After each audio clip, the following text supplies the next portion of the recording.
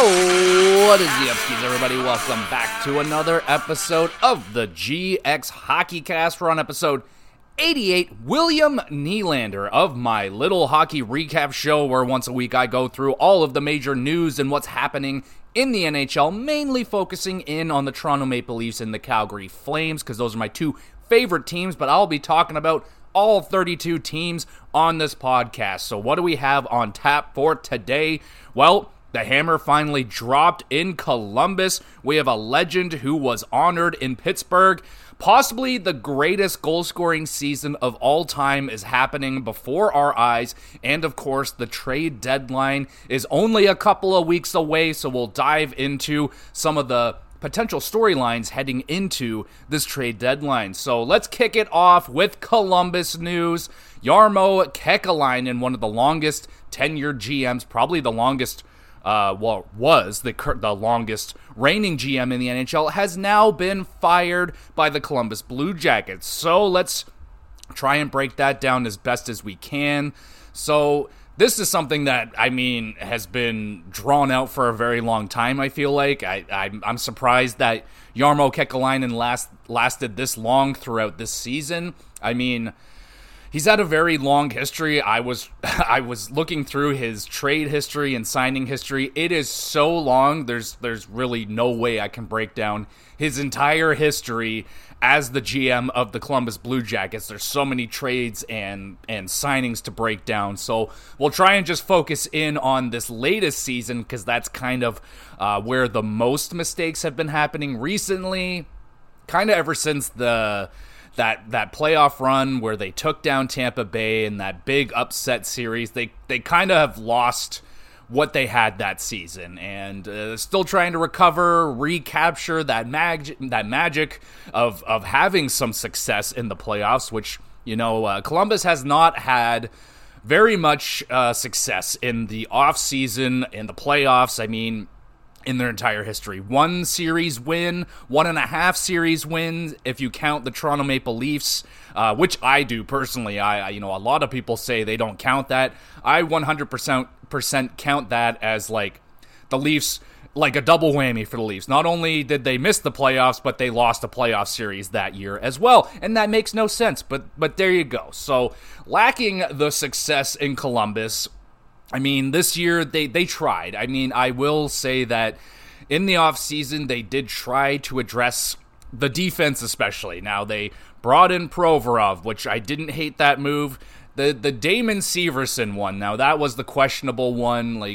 Damon Severson's never been known to be a very good defenseman, like a defensive guy, but he can bring the offense back there. He can put up points as a defenseman, so they brought him in, gave him a lot of money and a lot of term, and it hasn't really worked out. Provorov, you can argue, hasn't really worked out. There's been talks around him possibly getting moved, and all the other guys that they brought in, and now it seems like they brought in too many defensemen, and none of them really has broken out to become like a bona fide top defenseman for that team, which has made Juracek fall down in the depth charts, and he is, from all accounts, an NHL-worthy defenseman, and he is playing in the minors, one of their higher rated prospects in their organization, and he's upset. He's made it known that he should be playing in the NHL. He's better than some of the people on the roster right now, and it's just the matter of fact that he's on a 2-way contract and doesn't have to clear waivers.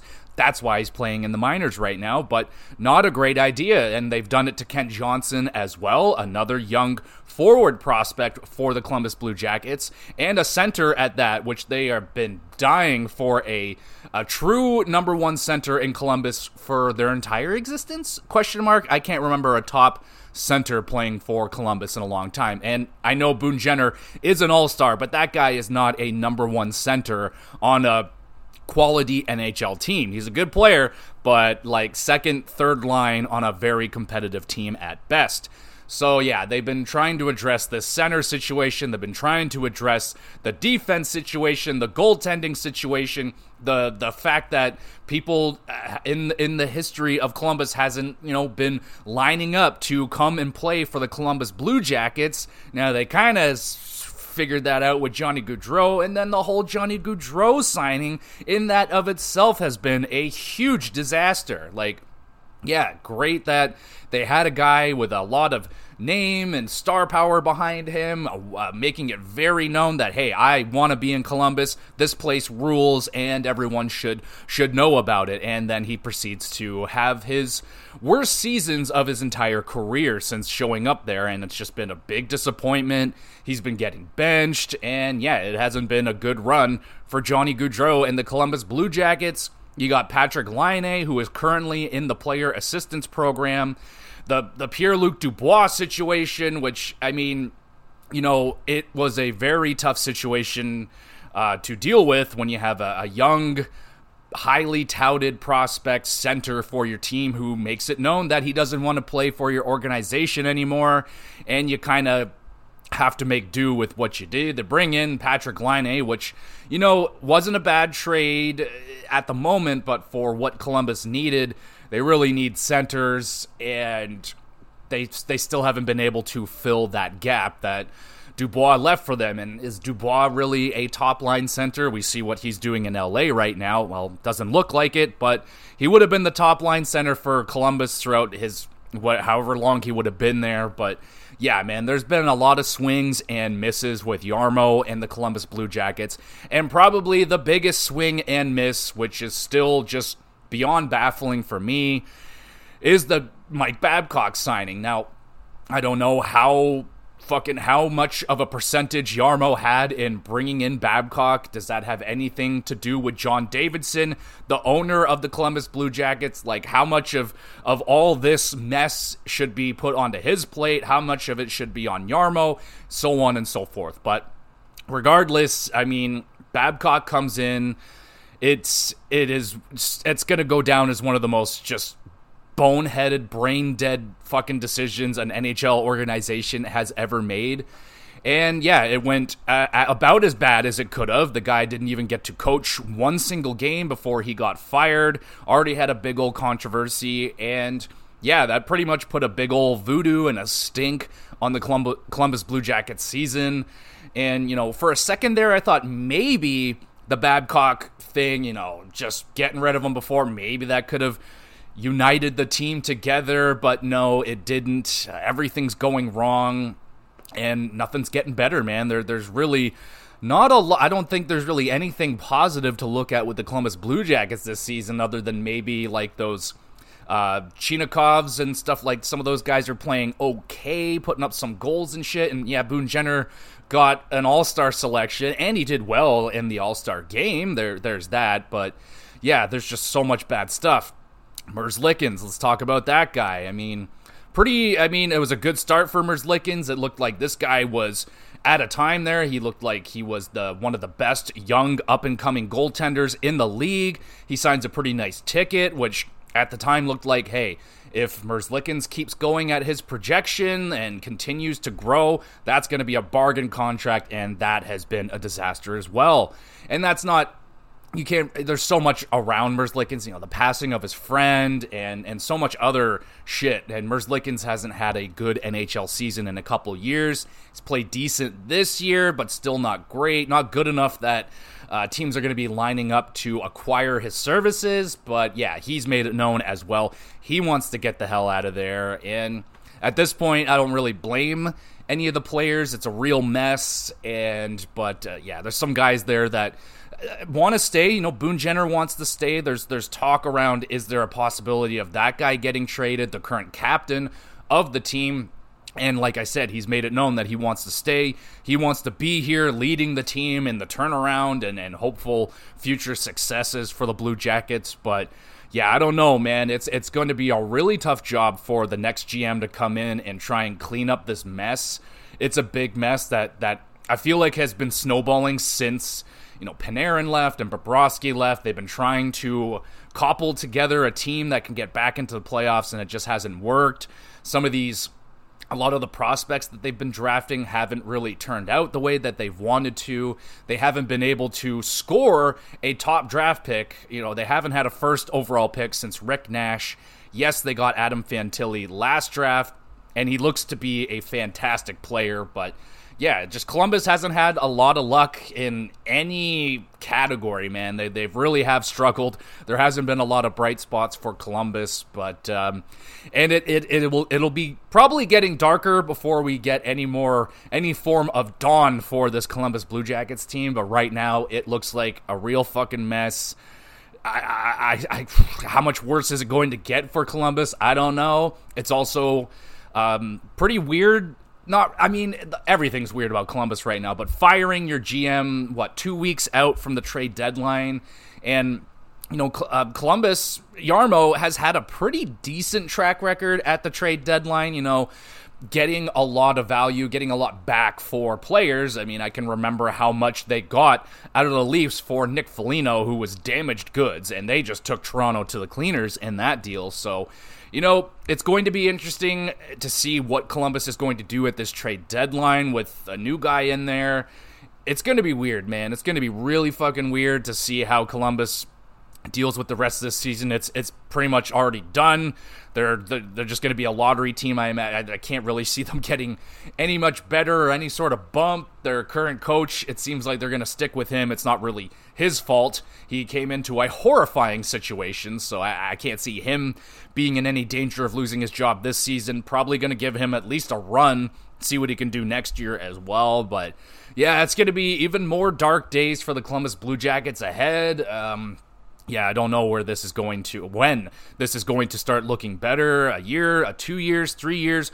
Who knows? Is this going to be a Buffalo Sabres situation where it just goes on for decades and there's just no sign of anything good coming? So, Columbus Blue Jackets fans out there, if you're out there listening, I am so sorry for what you guys are having to go through right now. It sucks, but at least you got a really good fan base there, great fans, really good-looking jerseys most of the time, and yeah, man, this just sucks, so let's try and slide into something that doesn't suck. Let's talk about the Pittsburgh Penguins and Jaromir Jagr's number 68 getting raised to the rafters last week, this week, whatever.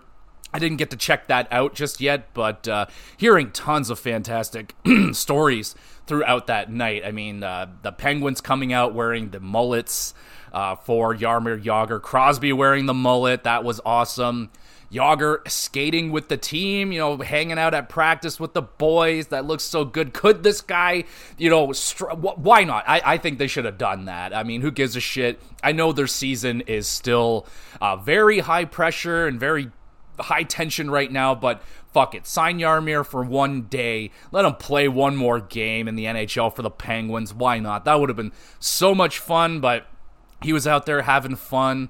The ceremony for him was fantastic. I heard the clip of him kind of making fun of his own lifestyle. Jaromir, he doesn't have a family, didn't have kids. He's a playboy. He likes to date and go out with hot young women. He's not a big drinker, but he likes to go out and have fun, and he's a hockey player, and he's not shy of that fact. And he was like, he's like, oh, I don't even think my current girlfriend even knows how I played for the Pens, because she's like 23 and he's like 50 something. And the crowd's reaction was great. He was laughing, everyone was laughing, and that's just the legend of Jaromir Jagr. The guy is unfreaking believable. He is still playing professional hockey in his 50s, which is insane. He owns a team in the KHL or whatever. He's an all-time, one of the greatest hockey players of all time ever, and yeah, he is still just an amazing character.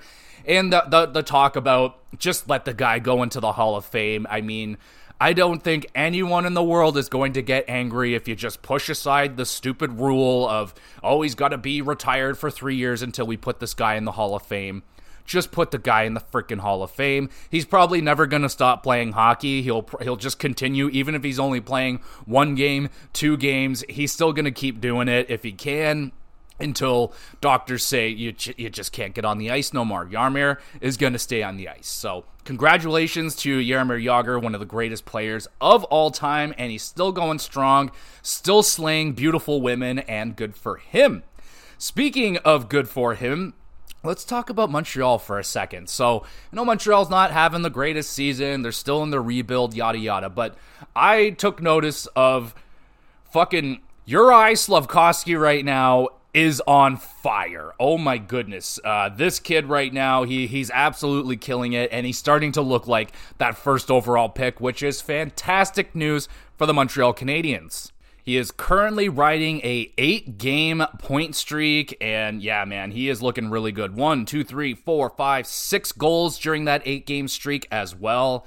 And he's playing some good minutes. I'm seeing a lot of 19 minutes, 20, 20, 19, 23 minutes. So this is great. This is great news. And yeah, man, it makes me even more excited for what he is going to be able to do next year. He had a little bit of a slow start this year. And yeah, man, it's starting to look like he's taken off. And like I said, that's fantastic. And he looks like he is going to be like, man, I'm a little bit jealous of Montreal fans. This kid looks like a ton of fun to have on a team. He's very fired up. Looks like he has a lot of personality on the ice. I was watching a Montreal game the other day, and he missed a one-time shot to potentially, it was probably going in, and it got blocked, and he just like smashed his stick on the wall there. And he just looks very passionate. He looks like a player that could be very, very dominant in this NHL. He looks like he is turning into a nice power forward, like if Josh Anderson was really good, or I don't know. I don't think this guy is hitting like Matthew Tkachuk levels, but looking really good for Uri Slafkovsky right now. So keep your eyes out on that guy. He is killing it right now. I only took notice because I was playing fantasy last week. I was playing guy that had him, and I was like, holy shit, he absolutely killed it this week. And yeah, I took notice of Slafkovsky absolutely murdering it right now. So yep, like I said, watch out for that guy. But I think the guy that everybody in the NHL, possibly the world, is watching out for right now is Austin Poppy Matthews. This guy is just on a different planet right now. And I say that a lot about Austin Matthews, but this year, people are talking about Austin Matthews' season right now. This could go down as the greatest goal-scoring season of all time. So that's pretty crazy when you have, such amazing goal-scoring seasons as Teemu Stalane's rookie season, Alexander McGillney's like 70-something, 80-something goals, Brett Hall's 80-something goals, Gretzky's 93 goals, and shit like that. So Austin Matthews, his season's not even done yet, and he's already getting put into that echelon. And of course, what people are talking about is the most recent one is the Alexander Ovechkin 65-goal season that happened in this era, in the salary cap era. So that's the one that people are looking for Matthews to smash this year, because no one's hit the 65 goals since Ovechkin did it. We got close last year with McDavid at 64. We're getting closer every year, and currently Matthews is on a 75-goal pace. This is fucking crazy, and it was a very, very crazy week for the Toronto Maple Leafs. So not like Matthews right now, he's got 6 hat tricks. He scored 2 hat tricks this week or something like that. Absolutely ridiculous. He's already got 6. The all-time Leafs season record, I think, is 6 with Matt Sundin. So he can, if he gets one more, he's crushing that. All-time for an NHL season, I think, was 9 with Gretzky, or possibly 10 with Gretzky. Did that twice. So, yeah, could Matthews get 10 hat tricks in a season? I don't know about 10, but I feel pretty confident that he could get at least one more and pass Sundin and at least hold that record for the Toronto Maple Leafs. I think all said and done, easily at this point, Matthews is going to hold every goal-scoring record for the Toronto Maple Leafs in soon. Very soon, he's going to nail all of that stuff, and he's continuing onward this season. He's damn near a goal per game. He's got 49 and 53 games or something like that, 54 games, and he can hit 50 goals tonight against the Arizona Coyotes. I feel like he is doing this on purpose. I felt like the last game he could have got that other goal, but he's like, you know what, fuck it. I'll save it. I'll save 50 for Arizona, and he's going to do it, man. I think with 100, if I was a betting man, which I'm not, I'd put money on Matthews scoring 50 tonight against Arizona. He is 100% doing it. They got half the building rented out for Austin Matthews and Matthew Nyes' friends and family. So, yeah, they're going to have like 50, 60 people in there. The mullet only holds like 49 people, so there you go. It's going to be an interesting game tonight, late game, and that's not the only interesting game that they had this week. Holy fuck. Let's just stop and talk about that Anaheim game for a minute. fucking duck hunting season was that game. That was a lot of fun. So usually, at least for me, growing up as a Leaf fan, when the Leafs play bad teams, they rather lose to that team, or that goalie that they're playing has the night of their life, like Dostal did last time the Leafs played the Ducks. And I literally was just writing up the text to the homie Kyle. I'm like, oh, do you think Dostal's going to have another game of his life tonight? And just as I was writing it out, bam, the Leafs scored pretty damn quick. And then another one, and then another one, and another, and it just wouldn't stop. And they ended up putting 9 freaking goals up against the Ducks. And that should be freaking expected by this team, man. Like, the team that we have versus the team that the Ducks have, it should be duck hunting season when the Leafs roll in, and that's exactly what they did. And I was very happy about it. I was very, very happy to see that, because more often than not, I really dread when the Leafs have a bottom-feeding team coming up on the schedule, because they tend to play down to their opponents. And yeah, definitely not that game, man. They were kicking the shit out of the Ducks. They were racking up points, and it was a lot of fun. I enjoyed that game. It was a long game because of all the freaking goals that were going on in there. That was something. Also, William Nylander hit his 500th point. Congratulations to Willie Nylander, who's played better since, a lot of people have been calling him out since his contract extension was signed. He has not been playing like the William Nylander at the beginning of the season. He's been playing better, more like that William Nylander, but I don't know how much of that William Nylander we're going to see ever again. That guy was motivated by money, and now he's got it. That motivation's not going to be there, but hopefully he finds most of that motivation once we get back to the playoffs. If the Leafs make the playoffs, that's not a guaranteed, but they have been playing really good without Morgan Rielly. Now, I kind of hinted at it. I didn't expect them to go 4-0, potentially 5-0 without Morgan Rielly, but I did expect this team to rally around the loss of Morgan Rielly. Like, that guy is the heart and soul of the Toronto Maple Leafs. Like, he should be, like, I don't really care about the captaincy all that much, but I mean, Morgan Rielly, Austin Matthews, they're like the captains of this team. They wear, like, Morgan's an absolute warrior. And yeah, I mean, I didn't expect the Leafs to do this. They're doing very, very well without Morgan Rielly. And no, Morgan Rielly is not the problem with the Toronto Maple Leafs. Don't be like that. But you're getting performances out of the depth of this team. And I don't even remember that dude's name that was in the game the other night. But it just goes to show that the Leafs, their depth it's not outstanding, but it goes in there, and not quite Tampa Bay Vegas levels, but guys go in there and they get it done. It's just they're getting it done.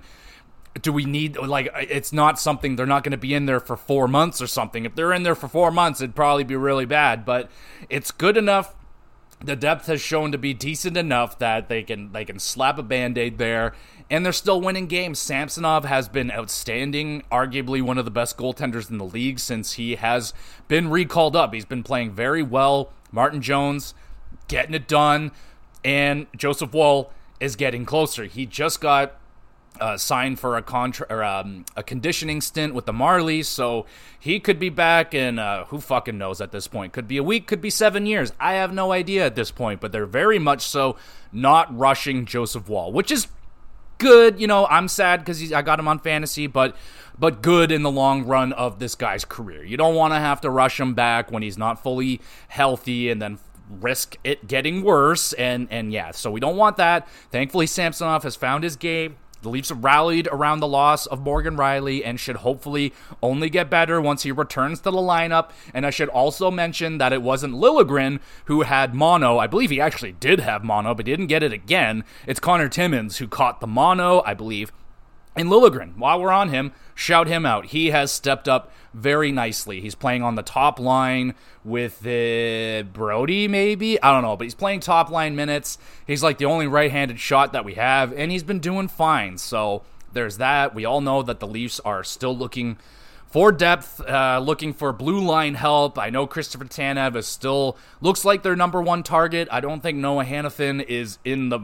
I think that's just going to be too much, and I don't believe, like, just because the Leafs came out and said, hey, we don't want to trade away Mitten, we don't want to trade away this guy or that guy, but if it's there, I'm not going to say that it's going to be a 100% no. If the Leafs can acquire Hanifin and they can get it down to like a first and a player, they might do it. I don't know if it can happen with the salary cap and shit like that, but if a team's going to figure it out, the Leafs are going to figure it out, I guess, but a lot of other teams sniffing around Noah Hanifin. We'll get there when we get to the trade deadline stuff. But yes, the Leafs still need help on the blue line for the playoff run. But right now, doing just fine. But not I'm not saying that it's okay. It's just we need help on the blue line. Hopefully, it's coming. But back to Austin Matthews. Let me know, how many goals do you think that Poppy is going to finish with? Let's just say he plays a nice, healthy season. He gets all the games in.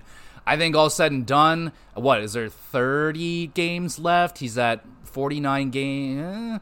I'll go with, fuck it, 70 goals on the dot. He's hitting 70. Let's do this. I think at minimum he's going to pass that 65, that Ovechkin, and he's going to have the best goal scoring season at minimum of the salary cap era. There's a lot of, era adjusted this and that or the other. I don't really buy into the whole era adjusted thing. I think Gretzky scoring 93 goals. That's 93 goals. He scored 93 goals. I think that should be the greatest goal scoring season. It's the most. Is it the most impressive? I didn't see it, but I think 93 goals, that's still the most impressive to me. But what do you think Austin Matthews finishes off with as we move on? Let's move on to these Stadium Series games, particularly the New Jersey-Philadelphia Flyers. They had their Stadium Series game. I didn't get to watch much of it. I just kind of peeked in to see what it looked like. Looked like a stadium game on the outdoors. Not really my thing to watch on TV, though. I hear every single time there's one of these things and people are interviewed, like, oh, you having a good time? Like, oh, it's the most amazing time of my life. I love everything. I love you. I love me. Oh, la, la, la, la, la, la. But, for the people there, it seems like a blast. Everyone's having a great time. Fantastic. For us viewing at home, it's just kind of a hockey game outdoors, and it's fine. But the jerseys look pretty good. I know people were really high on I think it's the New Jersey ones that people were loving. I mean, they look good. They look good. More importantly, the Philadelphia Flyers have named Sean Couturier the new captain of your Philadelphia Flyers. About frickin' time. And it's been just another piece to this fantastic story that has been the Sean Couturier story and the Philadelphia Flyers as a whole. I mean, really low expectations coming in. Like myself, I had them like dead last in their division. Didn't have a lot of hope for them, but getting Sean Couturier back, the Tortorella system is like fully in place at this point. Their systems are set. They have their identity, and Couturier is like a very, like, just on paper, he seems like a Tortorella guy, defensively responsible and all that stuff. A fantastic leader. He is like your prototypical Philadelphia Flyers. Got the orange hair, the beard, fucking love it. And it's just been a great story for him, battling back from all those injuries. He's been playing so good this year. The Flyers have been a huge surprise success this season, and I'm not going to say all of it is on Sean Couturier, but a huge part of that is getting him back in the lineup. They've been missing this guy, and he's a huge part of that team. To see him getting the captaincy, that is freaking awesome. And the other awesome thing about the Stadium Series that I saw was the outfits that the teams were wearing. Fucking awesome. So I think it was Philadelphia. They all came out dressed as Rocky with the gray tracksuit, running up the steps and shit. Awesome. But the best by far was New Jersey. They all came out dressed as the Sopranos. That was amazing. And I would say half of those dudes looked like they were extras out of the Sopranos. They looked fucking excellent. The hair slicked back, the gold chains, the fucking the track suits. Oh, it was a beautiful thing. Who won the games? I think New Jersey won, and the Islanders again. Oh my god, dude. Okay, I watched this game. And the Islanders. Let's just spend a minute with the Islanders. And that team is really getting me upset now, okay? How many fucking blown leads has this team had this year? Actually, I think I know the number. I think it was 13. blown third period leads that the Islanders have had this year. And again, this is super not like the Islanders. We remember the Islanders under Barry Trotz. Was it Trotz? Anyway, as being this insanely defensive stalwart team. If they got a goal or two on you before you did, game over. They're gonna hold you down. They're gonna fill up the middle of the ice. You're not gonna get fucking shit on this team. And now it's completely flipped. Like, this team can get leads, they go up, and then they blow these leads in spectacular fashion. And I have personally witnessed this at least 4 or 5 times on my own. I am not a New York Islanders fan, but I do have Ilya Sorokin on my fantasy team, and holy shit, man, I am stunned at what this team is doing. The collapses that they are having in third periods. Their penalty kill is atrocious. Like, I don't even understand how it can be that bad. It doesn't even make sense. It's on the same level of the Pittsburgh Penguins power play being as bad as it is, but this is mind-blowing, man. Like, they brought in Patrick Waugh. Like, nothing's really changed. I don't think we're going to see a big change maybe until next season when he can, like, get his hands really into the team and really get it going. But right now they look exactly like they were playing under the previous coach, which wasn't good. Like, they're trying to score more, but it is not their identity. The team that was built prior was a defensive stalwart team, fantastic defense, shot blocking, penalty kill obviously was a lot better than it was, and you got Ilya Sorokin back there, and I don't know if it's just the Islanders are just giving up way more good scoring chances, which I am seeing. Yes, they are giving up a lot of really nice scoring chances. I don't know. They got to change that strategy up, and I don't think it's a good strategy ever, especially in this NHL, for teams to try and just hold on to a lead and just sit back, dump and chase, and let the teams just keep attacking and attacking. I don't think that's a great way to defend. It never works for the Toronto Maple Leafs. The best way for the Leafs and maybe the Islanders at this point is just to keep pouring on that offensive pressure. Do not stop, because, you know, I have zero confidence in the Leafs holding a lead as much as I do have the Islanders holding a third period lead at this point. It's almost a guaranteed. Like, when I was watching that game and you're seeing the Rangers, they're starting to get it going. I'm like, they're tying this game up. They did, and then they win it, and it's just like, well, that was predictable. Like, you could see that coming a mile away. Like, once the first goal went in, you could just, the body language on the ice with the Islanders, it was just fucking over. And it's bad, man. It's really looking bad. I don't think there's any way this team is making the playoffs this season. And yeah, they got to figure it out. They got to figure something out. And I know, like, losing, rather it was Pulock or Pelech, that's a huge blow to that team. They're very, very important to their defense. Probably a big reason why their penalty kill numbers are taking such a drastic hit this year. And maybe Sorokin, I think most definitely Sorokin is facing way too much rubber. For some reason, they're not using Varlamov as much as they should. He's been playing well, but not getting any ice. I don't know, man. The Islanders this year, probably the most frustrating team to watch on the ice besides, like, the Sabres and the Senators and shit. But fuck me on Sunday. The Islanders, I got to stop watching them. I feel like I'm bad luck for them. Just watching them is just filling me with anxiety, especially because they always have a lead for some reason, and they never are able to hold on to it. So the Islanders got to figure that shit out. I don't think they're going to figure it out this season, but we'll see what happens with them next year. And also, people giving shit to the Islanders because the 4 teams that were in the Stadium Series, they're all dressing up and having fun, and then there's the Islanders still wearing their suits and ties and being that and this, but, like, that's what Lou does. That's what Lou has always done. No fun. We are a professional hockey team. We trim our faces up and we wear suits. That's what we do. It's a bonding thing. It's a team bonding thing. If it was like, oh, the captains of this team can do whatever they want, they can grow beards and mustaches, whatever, everyone else follow the rules, then that wouldn't be so okay. But the fact that everybody's in the same boat, even Lou Lamoriello, he's shaving too, I think it's fine. It's a little annoying, but if everyone's doing it on the team, then fine. I'm fine with it. But yeah, just a little something right there. Speaking of a little something, The New York Rangers are back, baby. They are currently riding a 8-game winning streak, and yeah, especially that win there over the Islanders. That was a feisty, pretty damn fun game right there, and shit, man, what was it? I feel like a week, maybe 2 weeks ago, we were talking about the Rangers really struggling, and oh shit, what are they going to do? And now they're on a 8-game winning streak, and everything seems to be just dandy again. Shesterkin is starting to play a little bit more like Shesterkin. Again, I think the couple of years there where Shesterkin was on a different planet, I think those are going to probably go down as career years for him.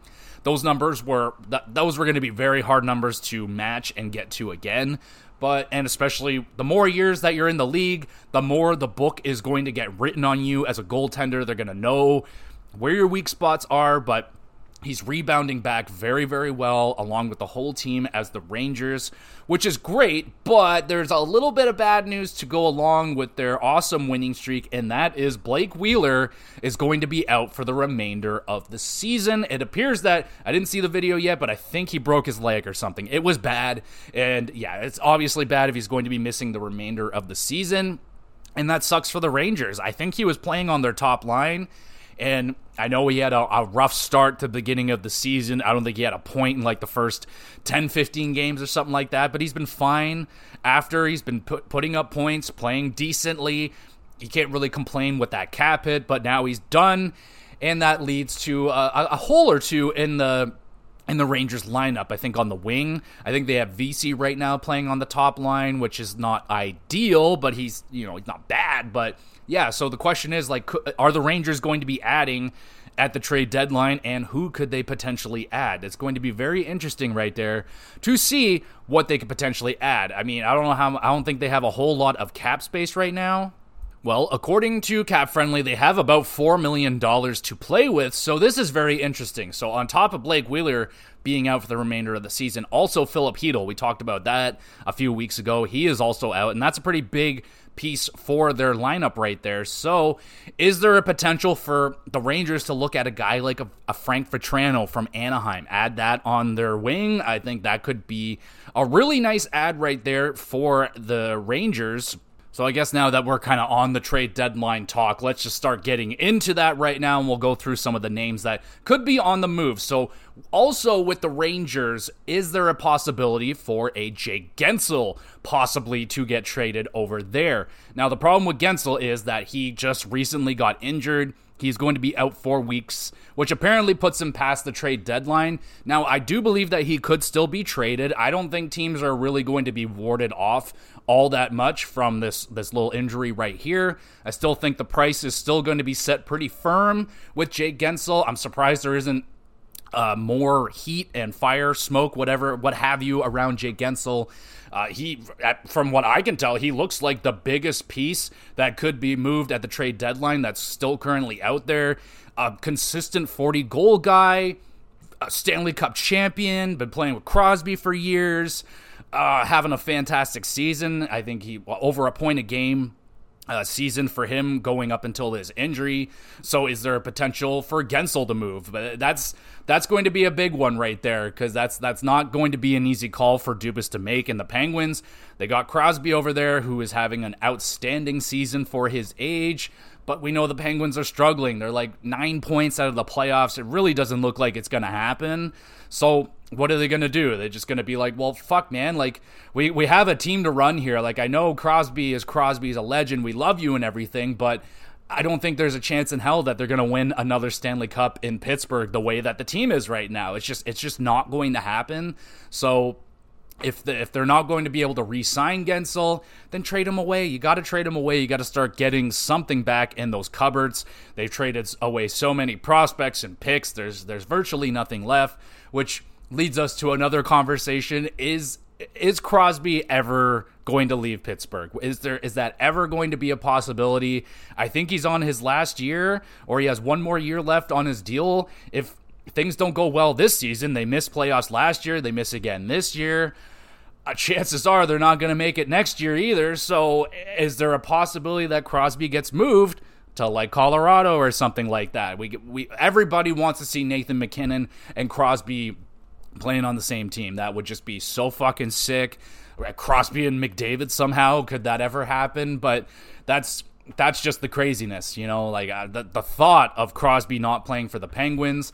I don't know if he would ever do that. Like, there's really no need for him to do it. He's literally done every single thing that you can do. He has won everything. He's done everything. He doesn't have to do shit for anybody, but Penguins don't have to, you know, they'll do anything that Crosby wants. If he wants to stay, they're probably going to keep him, but I think they're going to have to draw the line at, like, at asking Crosby, he's like, hey, should we keep Gensel for you for a couple years, or should we trade him now at his highest potential trade value? I don't know. So that's going to be very interesting to see what's going to happen with the Penguins. Is there any more assets that they could trade off on that team? I mean, sure, like, they got Rickard Rakell that could be moved, probably some defensemen that aren't Letang and Karlsson that they could potentially move. Could they maybe move one of those goaltenders? I mean, Nedeljkovic has been outstanding for him. Could there maybe be a move there for him?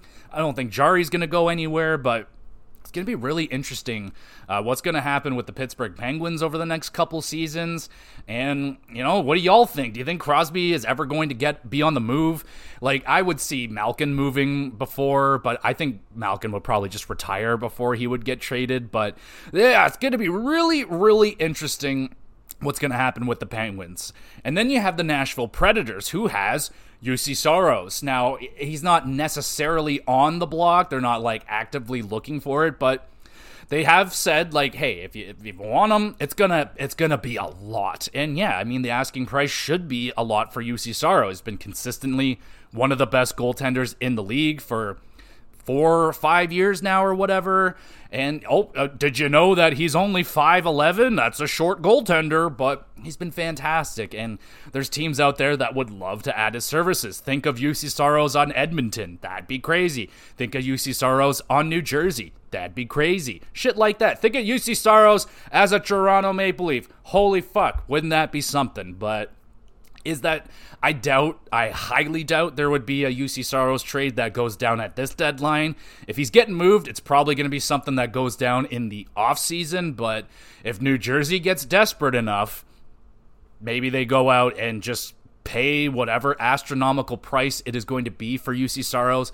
You would have to think first, a top prospect, probably had to throw in like a Vanacek, and fuck, I don't know, probably a roster, something else. It'd be a big package for the Nashville Predators, and I think, honestly, Nashville should absolutely be considering moving UC Soros. He's been an outstanding goaltender for them, yes, but they have Askarov sitting there in the system, and Askarov, a first-round goaltender, seems like he is going to be the next one for them, and he's just sitting there. So might as well, man. Like, if UC Soros is going to ask for a lot of money on that extension, me personally, as a GM, I don't want to be giving a lot of money to goaltending. It's just too inconsistent. Even for a goaltender like UC Soros, who has proven to be pretty consistent, I'm still scared to give goaltenders like $7+ million.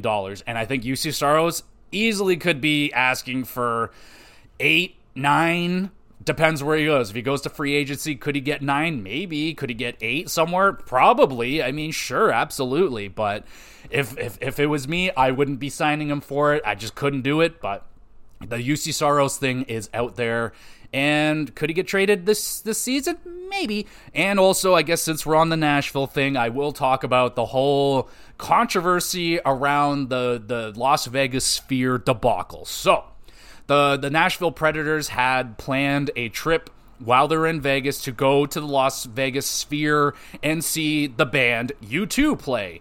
And they had tickets. A lot of the players were going to go, coaching, the staff, not just the players, but like the trainers, the medical staff, all that shit. They were all going to go. It was going to be amazing. And then Dallas rolls into town and fucking absolutely stomps Nashville at home. I think 9-2 or something. Former Nashville Predator Matt Duchene hangs 2 goals on their head, and Barry Trotz has a fucking meltdown. He goes full dad on them. He says, you're not going to your show. We're ripping up those tickets. Nobody's going and nobody's having a good time. Fuck you. Damn. So this is a very hot and cold topic. Some people are all for what Barry Trotz and management did to the players. You're going to fucking play like that at home. You're going to embarrass yourselves. You're going to embarrass us. You're going to let a former player fucking come into our home, embarrass us on our ice, and then go out into our town and play at one of the most well-known bars and fucking crush it, like Matt Duchene playing live at Tootsie's, I think. Like, what? Absolutely. You know what? I'm on Barry Trotz's side. You're not going. Fuck you. You're staying home. We're having double practice. That is embarrassing. And he called them out on it. He was like, you guys were in vacation mode. You weren't thinking about the game tonight. You were thinking about that Vegas show tomorrow, and that's not all right. And bam, he laid the hammer down. And yes, it is 1,000% not fair for the trainers, the medical staff, all those guys. I feel like they should have still been able to go. The players shouldn't have been able to go. But when you really want to make a point and you want to make it like really, really hit, you do the thing like, oh, you ruined it for everybody kind of deal. The one kid in class who's fucking around and it's like, oh, Timmy won't shut up, so now none of us are going to McDonald's. Thanks a lot, Timmy. So that's kind of what's going on with the Nashville Predators right now and Barry Trotz. I don't know how that's going to play out long term. Like, team can totally like full mutiny on him and try and get him fired. I don't know what's going to happen, but I kind of respect that decision, man. Like, yeah, you're going to play like that. You shouldn't get to go and do the thing that you want to do. So it's not, well, I mean, it is a pretty big deal because, like, maybe I don't think U2 is going to be staying there for very long, so maybe that was like their one and only chance to see U2 in the Sphere, but it doesn't matter. There'll be other shows at the Sphere you can go see, but I'm kind of on Barry Trotz's side and management with that one. Yeah, man, play better. Like, it's your fucking hockey team. Don't go out there and get embarrassed like that. Like, brutal. So that was very interesting. I had to touch on that. Now, back to the trade deadline stuff. We'll go over to Minnesota here.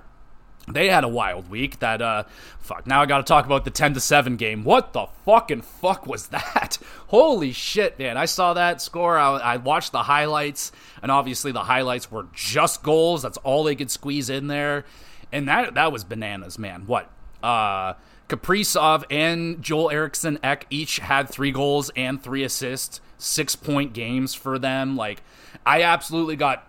my fantasy week is already over. I playing against someone who had JT Miller and Zuccarello on their team, and they both had ridiculous nights. JT Miller had a hat trick. I think everybody had a hat trick in that game. Everybody should have had a point. I mean, wow. That was an insane freaking game. And I remember looking at it, I think JT Miller had a first period hat trick. It was like 5-2. I was like, oh, well, it looks like Vancouver's won another game. And then I think 7 goals from Minnesota in the third. Vancouver almost tied it up. And the game looked worse because there was 2 empty netter goals at the end for Minnesota. So it was basically an 8-7 game, but 10-7 game. My goodness gracious. I can only imagine that Tocchet was very, very upset with the Canucks after that performance. But back to Minnesota, we got Marc-Andre Fleury. So there's a little bit of smoke around him. Is this going to be his last year in the NHL? Potentially, it very well could be, but I wouldn't be shocked if he came back and played another year. Marc-Andre Fleury's come out and said that he would like to stay with the Minnesota Wild. And he still believes that they have a chance to make the playoffs. I mean, that's very sweet. That's very nice of you, Marc-Andre, but you know what? If I had to pick a place for him to go, if he could go somewhere, send him to Colorado. Make him the backup goaltender for Georgiev. Georgiev goes down. I think Colorado fans would feel pretty nice having a Marc-Andre Fleury backing him up. Head in there. I know Marc-Andre Fleury hasn't always been the best goaltender in the playoffs, but if I had to send him somewhere, I think it'd be really fun for him to go over there. And just for like fantasy sake, let's just say Marc-Andre has a nice run with Colorado, maybe even wins the Stanley Cup, decides to stick around for another year. Crosby and the Pens are having a little bit of tumulation. Crosby ends up over there in Colorado, reunites with Fleury, hanging out with his best buddy McKinnon. That would be fun. That would be a lot of fun. So we'll see what's going to happen with Marc-Andre Fleury. He says he wants to stay, but I don't know, man. Like, it was a hell of an effort for Minnesota to come back and win that game. So is a win like that something that sets them off on a fucking 7-8 game winning streak? I don't know, but we'll have to just wait and see. That game was fucking nuts. Also, with the Canucks, I know there's a lot of the Vancouver Canucks fans, they really would like them to add Frankie Vatrano, but looking at their cap friendly, they have under not even $300,000 in salary cap right now, so I don't know how they can make that trade work, but I don't know, they'll probably make it work somehow. But let's take a look at some of the other storylines heading into trade deadline that could be interesting. So we're still looking at the Flames being probably the favorite for the most moves of the trade deadline. They still have Chris Tanev, and Noah Hanifin appears to is going to be on the move. I think they have made that decision, and where is he going to end up? From what I'm hearing, it sounds like the Boston Bruins are in on Hanifin. They have I think Hanifin is from Boston or played from Boston, something like that. So there's a bit of a connection there. I know Leaf fans would love to have Noah Hanifin, a puck-moving defenseman, a good one at that. I just think he's going to be too much. What Noah Hanifin, the price for him, it's going to be a first, a roster player, and a prospect that is, from what the sounds of it is, how good of a roster player, how good of a prospect, I don't know, but we all know that the Flames are more than likely just going to take the best package that they can, and kind of the same situation goes for Chris Tanev. We know that the Flames are trying their best to hold out as long as they can with Tanev and try and get that first-round pick. At this point, it really does feel like they're going to get that first-round pick. Are the Leafs going to give that up? They have that first-round pick. I mean, I'd be 100% fine with that first-round pick moving if Chris Tanev had another year, or if he is 100% willing to commit to another season at a decent cap hit for the Toronto Maple Leafs, then fine. Yeah, if I can get Tanev, get him signed for $2 million next year, yeah, I would be okay with moving the first-round pick. Don't love it, but, maybe they can get a second or a third-round pick and another deal somewhere else. They already moved Elias Lindholm. I feel like they did pretty fucking good with that deal right there. So far, so good. And then there's also the Jacob Markstrom thing. We know that New Jersey has the most interest. Now, from what I'm hearing, why that initial trade for Markstrom and the New Jersey Devils broke down was a disagreement over salary cap retention, so they're probably working on a percentage. Find a fucking number that works. At this point, just retain the salary, retain 50%, retain whatever you have to do to get the trade done. You have to move Markstrom. You have to do this. Retain what you have to retain. There's not many years left on it. You're not going to be good during those years anyway, so make it happen. And the bigger question is, could there be an even bigger deal in the works between Calgary and New Jersey?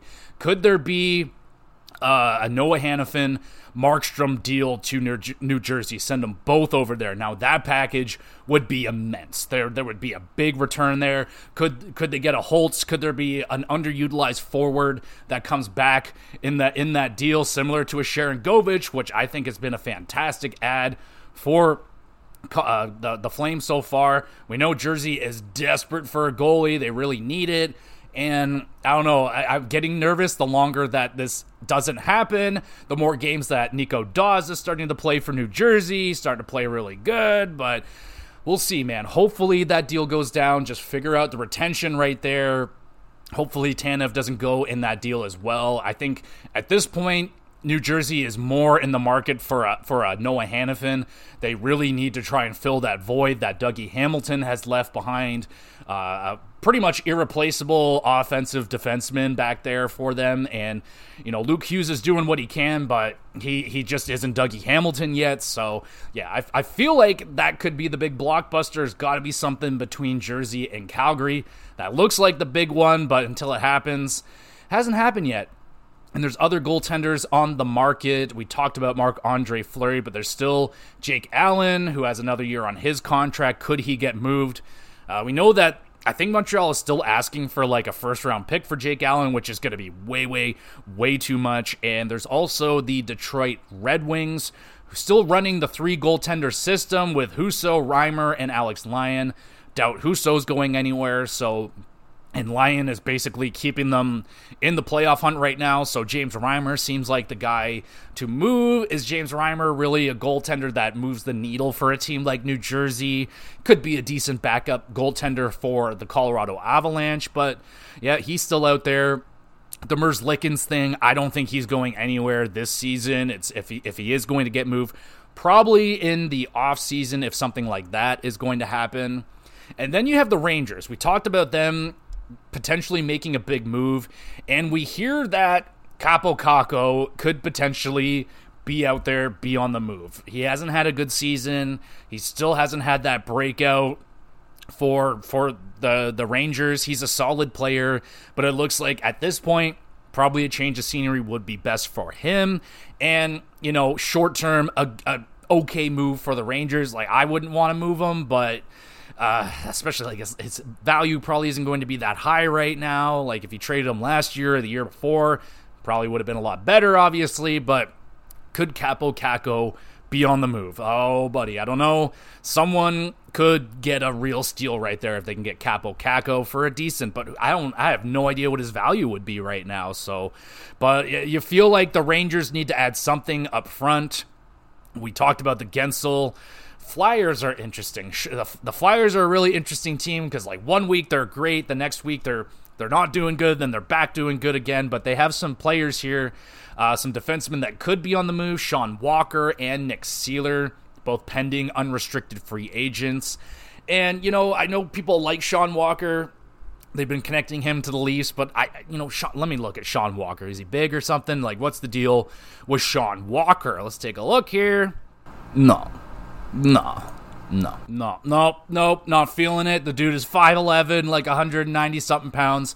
If Dubas was still the GM of the Leafs, this is absolutely this guy is going to become a Toronto Maple Leaf, but it's not what they need. Yes, he shoots right. They do need that, but we need big meat in front of the net for the Leafs right now. So I'm not very interested in Sean Walker. I feel like the price for him is going to be too high anyway for what he would potentially bring to the team. So I'm good.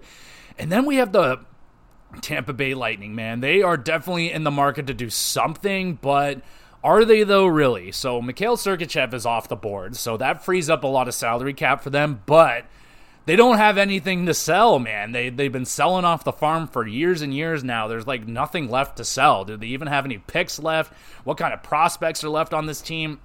I don't know, but they do have salary cap. So is there a move on the board for the Tampa Bay Lightning? You would think there should be. Maybe they grab a Sean Walker. They grab somebody because they got to try and fill in that Sergachev hole. And their defense is pretty thin already, so I could see the Tampa Bay Lightning adding at the deadline. But again, there's not many defensemen out there that I'm seeing.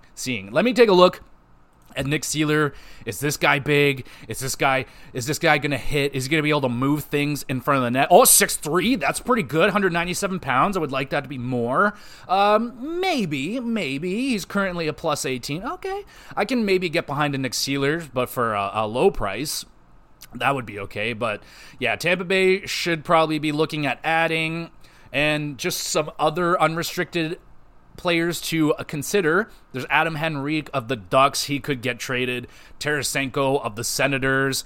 Anthony Mantha of the Washington Capitals. Jordan Eberle of Seattle. I would love for him to go back with Edmonton. That would be a lot of fun, but I don't think that can happen salary cap wise.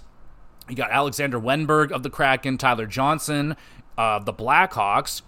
And then defensemen. There's a couple names here that do interest me for the Toronto Maple Leafs. Actually, pretty much all of these names here. Alexander Carrier of Nashville.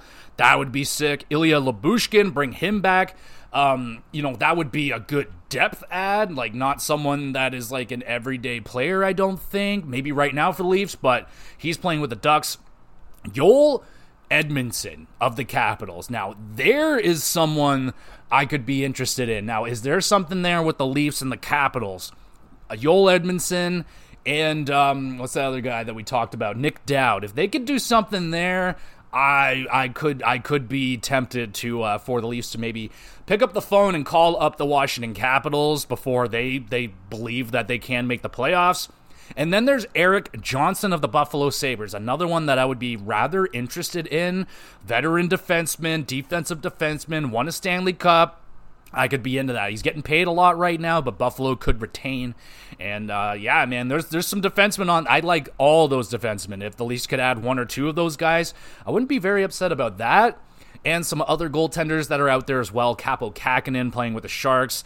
I don't know how much interest there would be with that. And Eric Comrie of the Sabres. Again, I don't think there'd be all that much interest in either of those two goaltenders, but those are some other names that, you know, are on one-year deals that could potentially get moved, but it's not a guaranteed. So let me know what kind of trades you think could happen.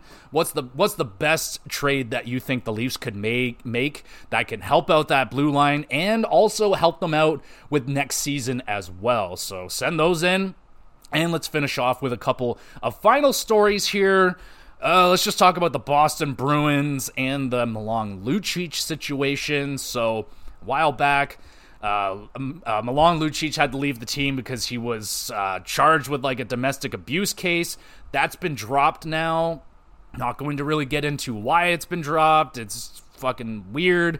But regardless, Milan Lucic isn't going to be returning for the Bruins. Doesn't look like he's going to play with anybody this season. He's still under contract. So is this the end of Lucic? That'd be a really, really shitty way for his career to come to an end. I really doubt it. I think he'll come back and play with someone next year.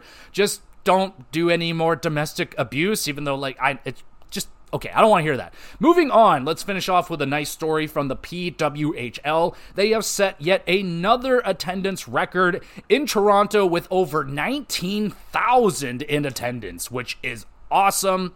I was hearing, I think it was Nurse. She was on Chicklets or something.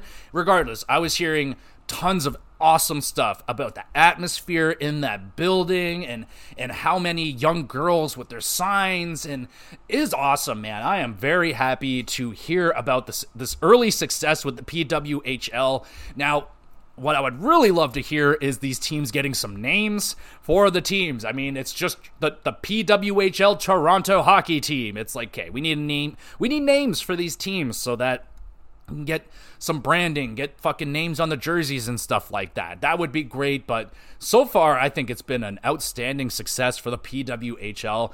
I would have loved to have been in that building just to feel what it would be like to be in an actual hockey atmosphere in the Scotiabank Arena. I've seen a couple of games there. The atmosphere is dog shit. It's fucking brutal in there. It cost me a fortune to be there, and I did not enjoy my time watching Toronto Maple Leaf hockey at Scotiabank, but the PWHL sounds like it was a building filled with actual hockey fans, and they were going crazy. So that is awesome for the PWHL. They continue to truck along, doing really well. I really need to buckle down and watch more of their hockey. I've been hearing there's been a lot of big, good hits in that league so far, so that's pretty cool. I think it's been a little bit low scoring, but regardless, people are going, and that is awesome. Just get some names for them, and I think we should be good to go, just like I think y'all are good to go right here. I think that's all the news I wanted to talk about this week. Oh, one more. Las Vegas Golden Knights Alex Pietrangelo hits 1,000 games. Congratulations, Pietrangelo, and the Blues still regret not re-signing you. So there you go, everybody. That is the podcast. Let me know what you think is going to happen at this trade deadline. Is it going to be crazy, or is it going to be an absolute dud? It's kind of looking like it's going to be a dud of a trade deadline, but most of them are for the most part anyway. Don't go missing any work or school for the trade deadline. It usually ends up being a big old disappointment, but there you go. Hopefully this podcast wasn't a big old disappointment. Hopefully you're enjoying it. If you are, make sure you hit that little review button or the like or whatever you got to do. It only takes a second of your time, and it really helps me and the podcast out, all that great stuff. There is a Twitter page. You can go over there, follow along, and see all the announcements that come up and send in questions. There's a YouTube channel, Gamer GX Videos. I upload all these episodes over there. You can watch it, drop a comment, and I'll read it, and I'll answer your question live on the podcast if you want me to. That'd be a lot of fun. And yeah, there's also, what else is there? We got the GamerCast this week. I know what I'm doing. I'm not going to tell you what game it is. That's a secret, but it is going to be a retro backlog episode this week for the GamerCast. It is a Nintendo game, so you can speculate all you want, but that will be coming out this week. And we got a pretty big week for the WrestleCast. There is Elimination Chamber this weekend. That goes down on Saturday, I do believe. So we'll have our predictions on the recap, regular recap, and then there will be an extra bonus pay-per-view review of the Elimination Chamber to go along with the recap. So there you go, everybody. That is the current schedule and plans for this week's GX Plus Cast. And yes, so thank you everybody so much for listening. Hopefully you're having a good day, good week, and continue listening to this podcast. Tell your friends, tell your mom, tell everybody around you and all that great stuff. We'll be back again with some more GX Plus Cast.